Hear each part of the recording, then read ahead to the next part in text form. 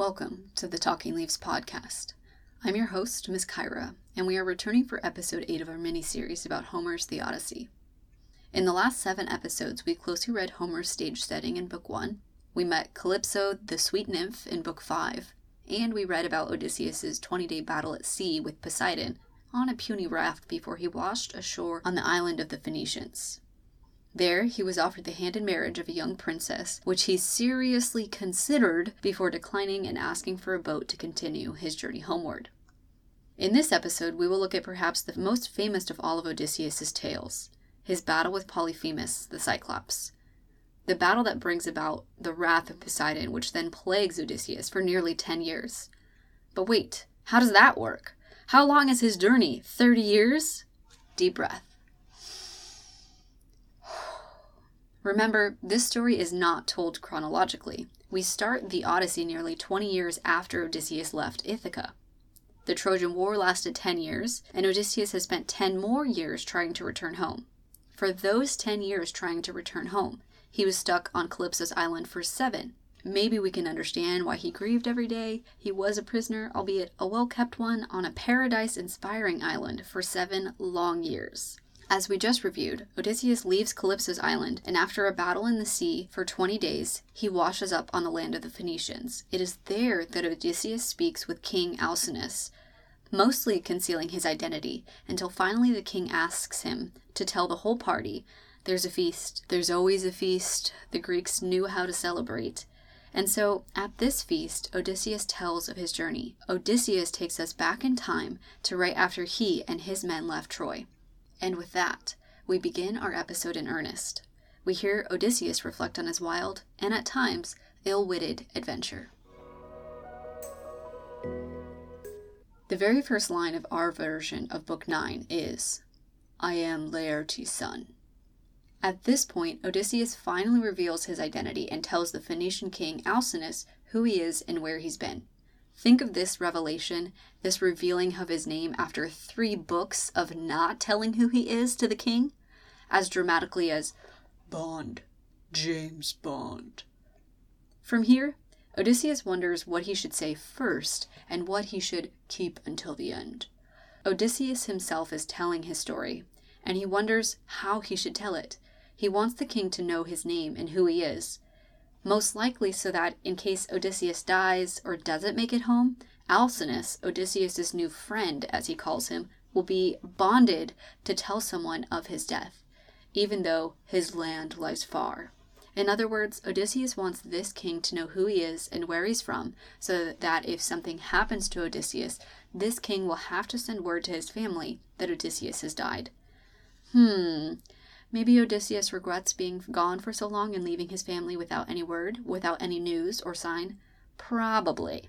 I say this with a bit of spice because, as you will soon learn, Odysseus, the cunning man, makes some downright stupid decisions that cost him time, and his family, as we already know, much suffering. Anyways, Odysseus goes on to tell who he is.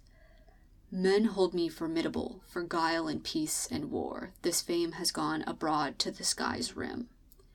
Well, someone certainly has some ego. He knows his own fame, and he brags about this to his listeners. Remember, for the Greeks, this probably wasn't considered a flaw. They wanted people to be heroes, for their fame to be spread far and wide. So Odysseus stating that this is the truth, when we know it's the truth because Athena has just been bragging about him as well, is not a bad thing, even though it may rub us a wrong way because we like humility. In essence, what he says here is that men hold him formidable, which means they hold him in fear or in awe. Men are afraid of him for his guile, his trickery, his cunning, his deceit. This is the same word that Athena uses in Book 1 when telling Telemachus his options for killing the suitors, outright or by guile. She admires this deceitful nature of Odysseus and wants to see this in his son.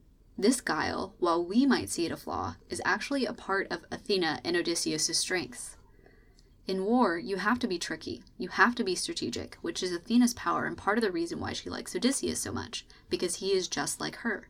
He also admits that he is not just tricky or strategic during war times. He is also tricky and strategic during peace times. Remember, the Greeks had different values than we have today. So while we may not trust Odysseus, and even they did not necessarily always trust Odysseus, they were still inspired and thought of him as heroic. He was not goody two-shoes Captain America. From here, he goes on to describe where Ithaca is, so that way, again, if this king needs to tell somebody, then this king knows exactly where to send word of Odysseus. Odysseus mentions then where he has been, and he says, "I shall not see on earth a place more dear to me than Ithaca." And he also explains that he's been detained a long time by the loveliest amongst the goddesses, Calypso. He has also been detained by Circe, the enchantress, which means a witch, who also wanted Odysseus for her own. Clearly, he's a desirable guy. But, he says, no matter how much these goddesses wanted him, where shall a man find sweetness to surpass his own home and his parents? In far lands he shall not, though he find a house of gold. Odysseus admits that while he'll never find a place as sweet or as lovely as his own home, along his adventures elsewhere, he shall certainly find a lot of riches. Which we will soon learn is one of the reasons that Odysseus didn't head straight home after the Trojan War. He wasn't done looting or gathering wealth yet. Also, probably this highlights why Odysseus and Telemachus and Penelope had so much to continually entertain the suitors with, and why the storyteller spent such great detail describing the finery they had at their house, because Odysseus was really good at trickery and stealing things. With this said, he goes on to say, "What of my sailing then from Troy? What of those years of rough adventure, weathered underneath Zeus?" Here, he fully steps into storytelling mode, sending his memory and his audience back in time to when he first left Troy. And in the summary of our version of the text, we hear that Odysseus explains that after leaving Troy, he and his crew land near Ismarus, which is the city of the Cicones, who were allies of the Trojans and therefore enemies of Odysseus.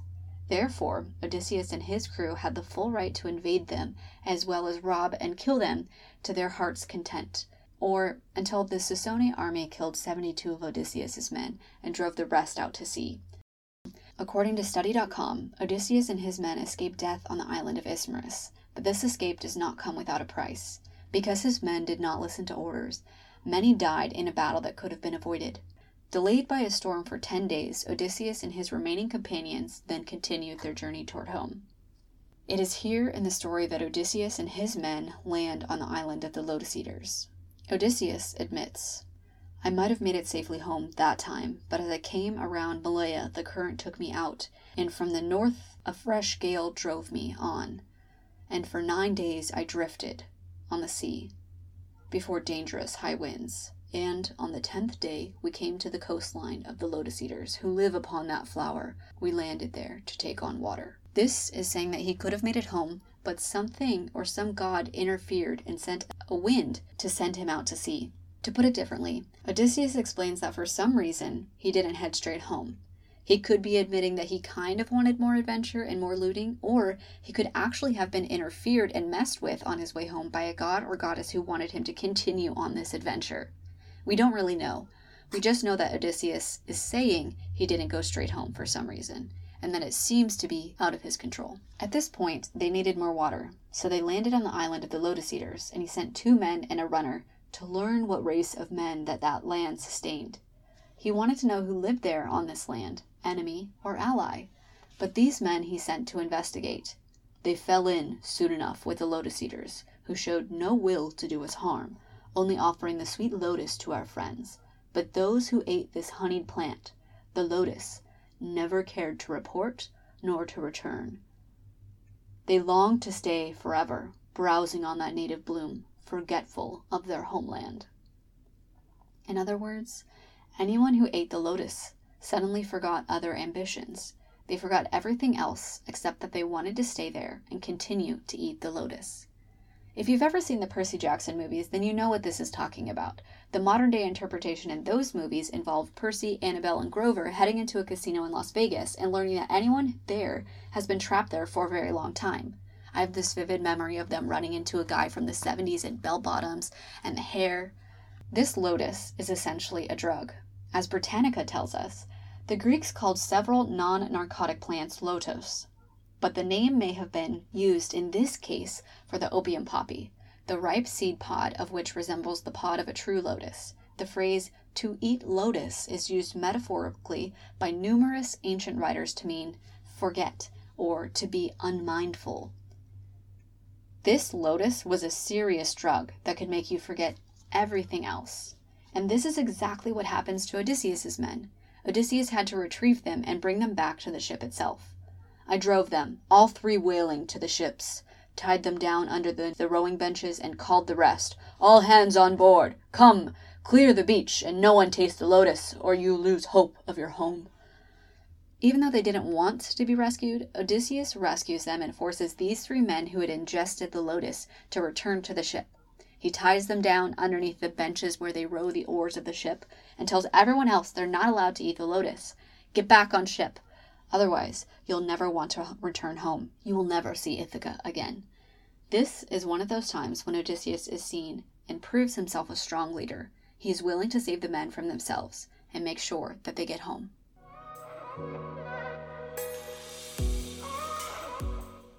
After leaving the Lotus Eaters behind, Odysseus and his men next encounter the Cyclops, the giants, louts without a law to bless them. Odysseus does not have a high opinion of these creatures, who I like to imagine as Mike Wazowski's great, keep going, ancestors. They were giant, they were uncivilized, and according to Odysseus, who has questionable morals himself, lawless. Also, in Odysseus's opinion, they live ignorantly. They live alone in their own mountain caves, they don't work together, and they deal out rough justice to wife and child, indifferent to what others do. In other words, the near complete antithesis or opposite of how the Greeks lived, how most human societies live. The Cyclops minded their own business, they did whatever they wanted, and they were quite cruel to their wife and children, and they didn't stop others from being cruel either. While maybe not the complete opposite to humans, Odysseus does not respect them, which shows us something of the Greeks' morals. They believed in war, looting, trickery, but they didn't condone rough justice going unpunished. Remember, Odysseus is telling this part in hindsight. This is the story that he's telling to the king of the Phoenicians. So he doesn't know any of this ahead of time when he first visits the Cyclops. This is what he knows after his encounter with them. Clearly, something did not go well. Odysseus learned his lesson from a stop with the Cicones and the Lotus Eaters, and he decided not to park or stop their ships right in front of the island of the Cyclops, or to send men up right away. Instead, they stopped across the bay from the land of the Cyclops, where there was a deserted island. So, that is where Odysseus and his crew landed, and they spent days there feasting on wine and wild goats. Finally, Odysseus sent a few men to see if the Cyclops were friends or foes.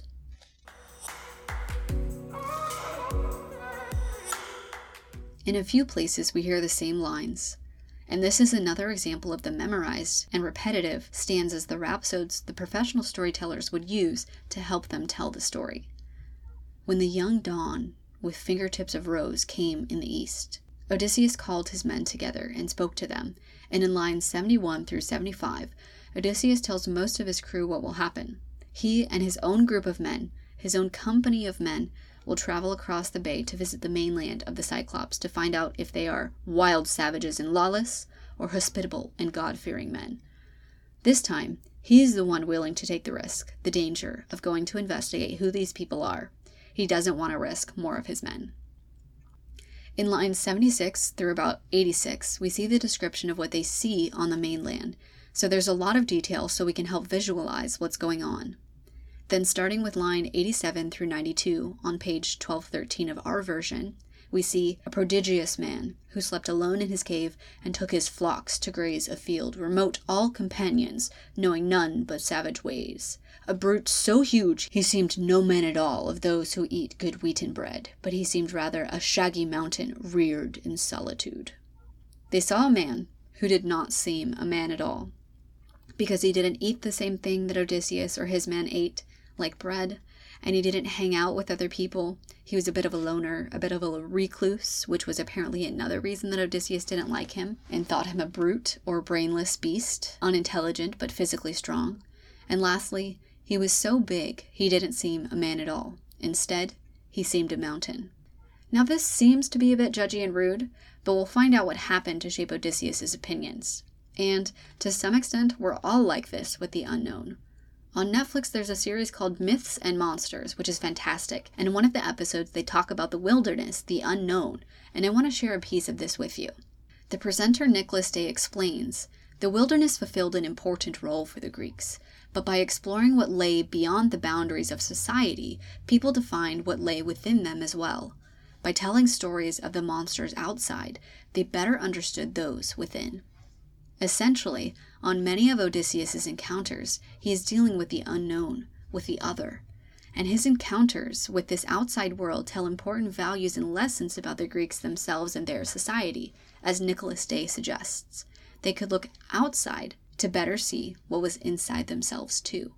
And when Odysseus and his small band of men cross over to the mainland and see this giant brute of a creature, Odysseus decides that he and his 12 best fighters will go on ahead, and everyone else in their group will stay behind and watch the ship. And in lines 95 through 111 or so, we get this really interesting but seemingly out-of-place description of this wine Odysseus brought with him.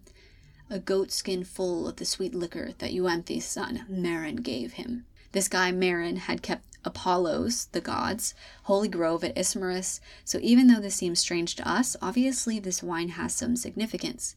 It is a wine that is somehow related to Apollo, and as such we can guess that it's pretty nice if it's good enough for a god.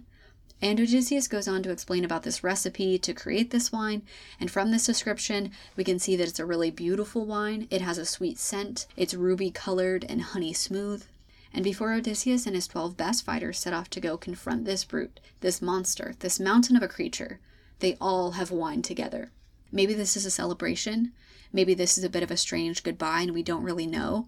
We just get this sense of ritual and send-off.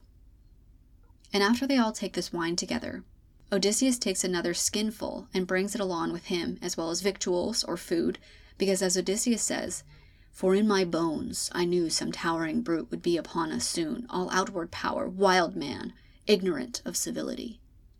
The question here becomes if Odysseus did indeed feel this in his bones, as he's telling 10 years later that he did. Why did he insist on going forward?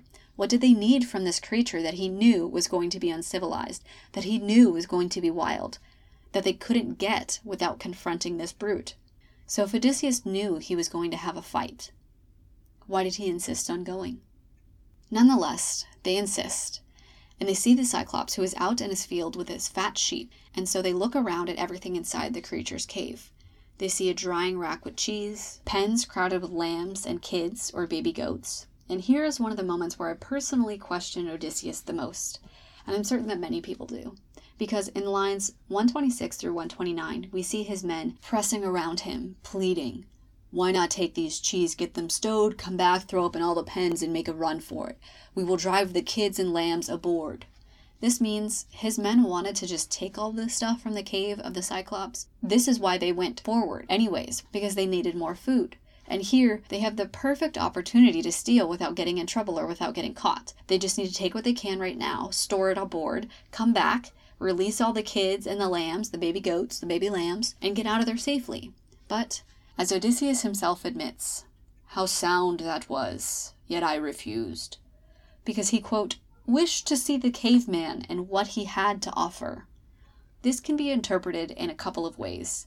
Maybe Odysseus, thinks that this caveman, the Cyclops, has hidden treasure or something else that he could offer Odysseus and his men. It could also mean that Odysseus is looking for a fight and looking for what this creature has to offer in terms of a battle.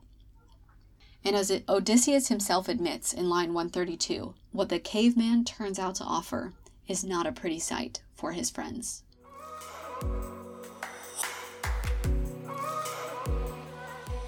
On page 1215, we see Odysseus and his men light a fire, burn an offering to the gods, take some of the cheese and start to eat it while waiting for the Cyclops to return to his cave.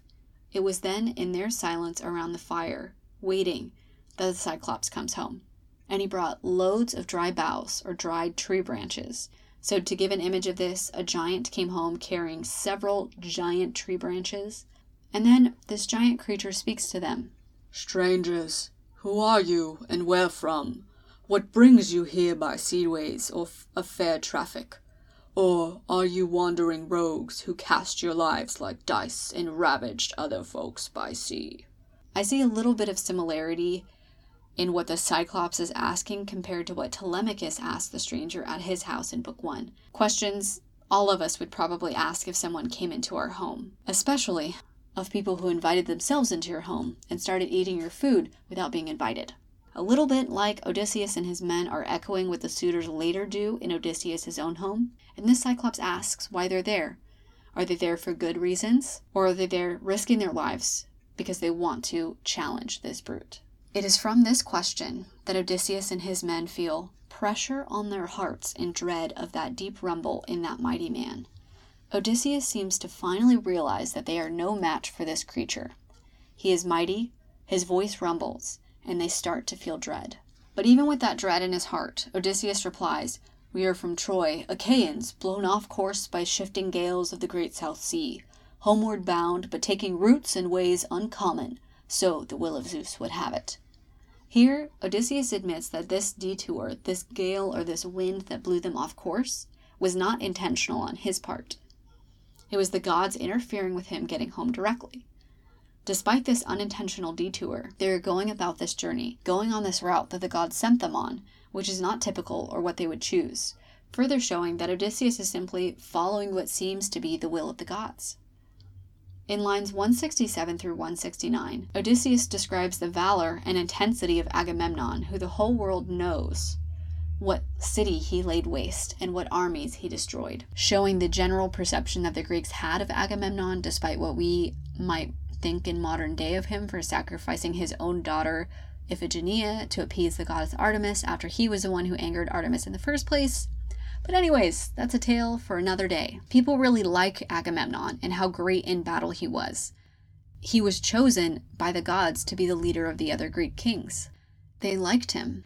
And this information, which Odysseus shares with the Cyclops, it could be in an attempt to intimidate the Cyclops and show that Odysseus and his men were part of this great army that served under the great king Agamemnon, who at this point is still alive because he's just returning home. Odysseus would not have heard word that he had been killed. From this little intimidation tactic, Odysseus shifts gears toward bringing up the Greek custom of Xenia.